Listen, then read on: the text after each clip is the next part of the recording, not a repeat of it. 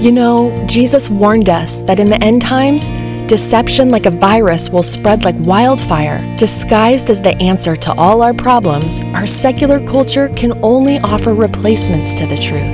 The good news is that the truth of the Bible is the cure. In Pastor Jack Hibbs' new book called Living in the Days of Deception, he reveals the antidote to the lies we're told that have become increasingly harder to detect. From the inspiring foreword written by Mike Pompeo to the final chapters, Pastor Jack exposes how to combat deceptive spirits and equips us when we're deceived by the ultimate liar, Satan himself.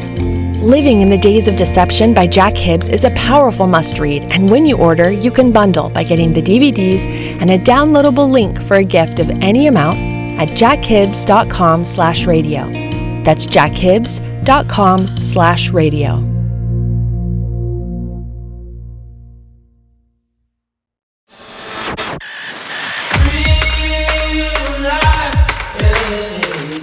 I am very committed and always have been. It's the way I have viewed my Bible.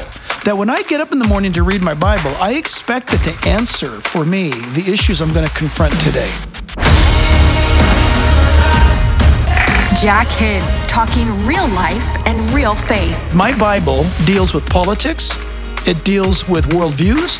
It deals with economics. My Bible deals with relationships. My Bible deals with the saved and the unsaved.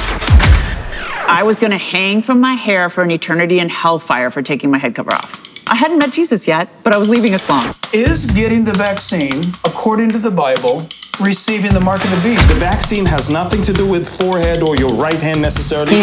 Fear. Who? God will never use fear. Right. This is an important thing. Fear is a tool of the enemy, always. Is socialism bad? Does life begin at conception? Can a man become a woman and still enter heaven? We believe that America is exceptional, not for arrogant reasons. What does separation of church and state really mean? What happens when we lose our freedom of speech, religion, and our liberty? There will be those who want to undo this greatness. They want to take down this nation that was founded in such an exceptional way. To have a biblical worldview is to see everything in life through a biblical worldview lens, meaning when I hear about this on the news, if I see a tsunami in Indonesia, I look at that through a biblical worldview. What does the Bible say about that? We don't have to fall victim to anybody's opinion. We take our view and we see it through a biblical worldview lens. Follow Jack weekly on Jack Hibbs Podcast by hitting subscribe wherever you listen to your podcasts.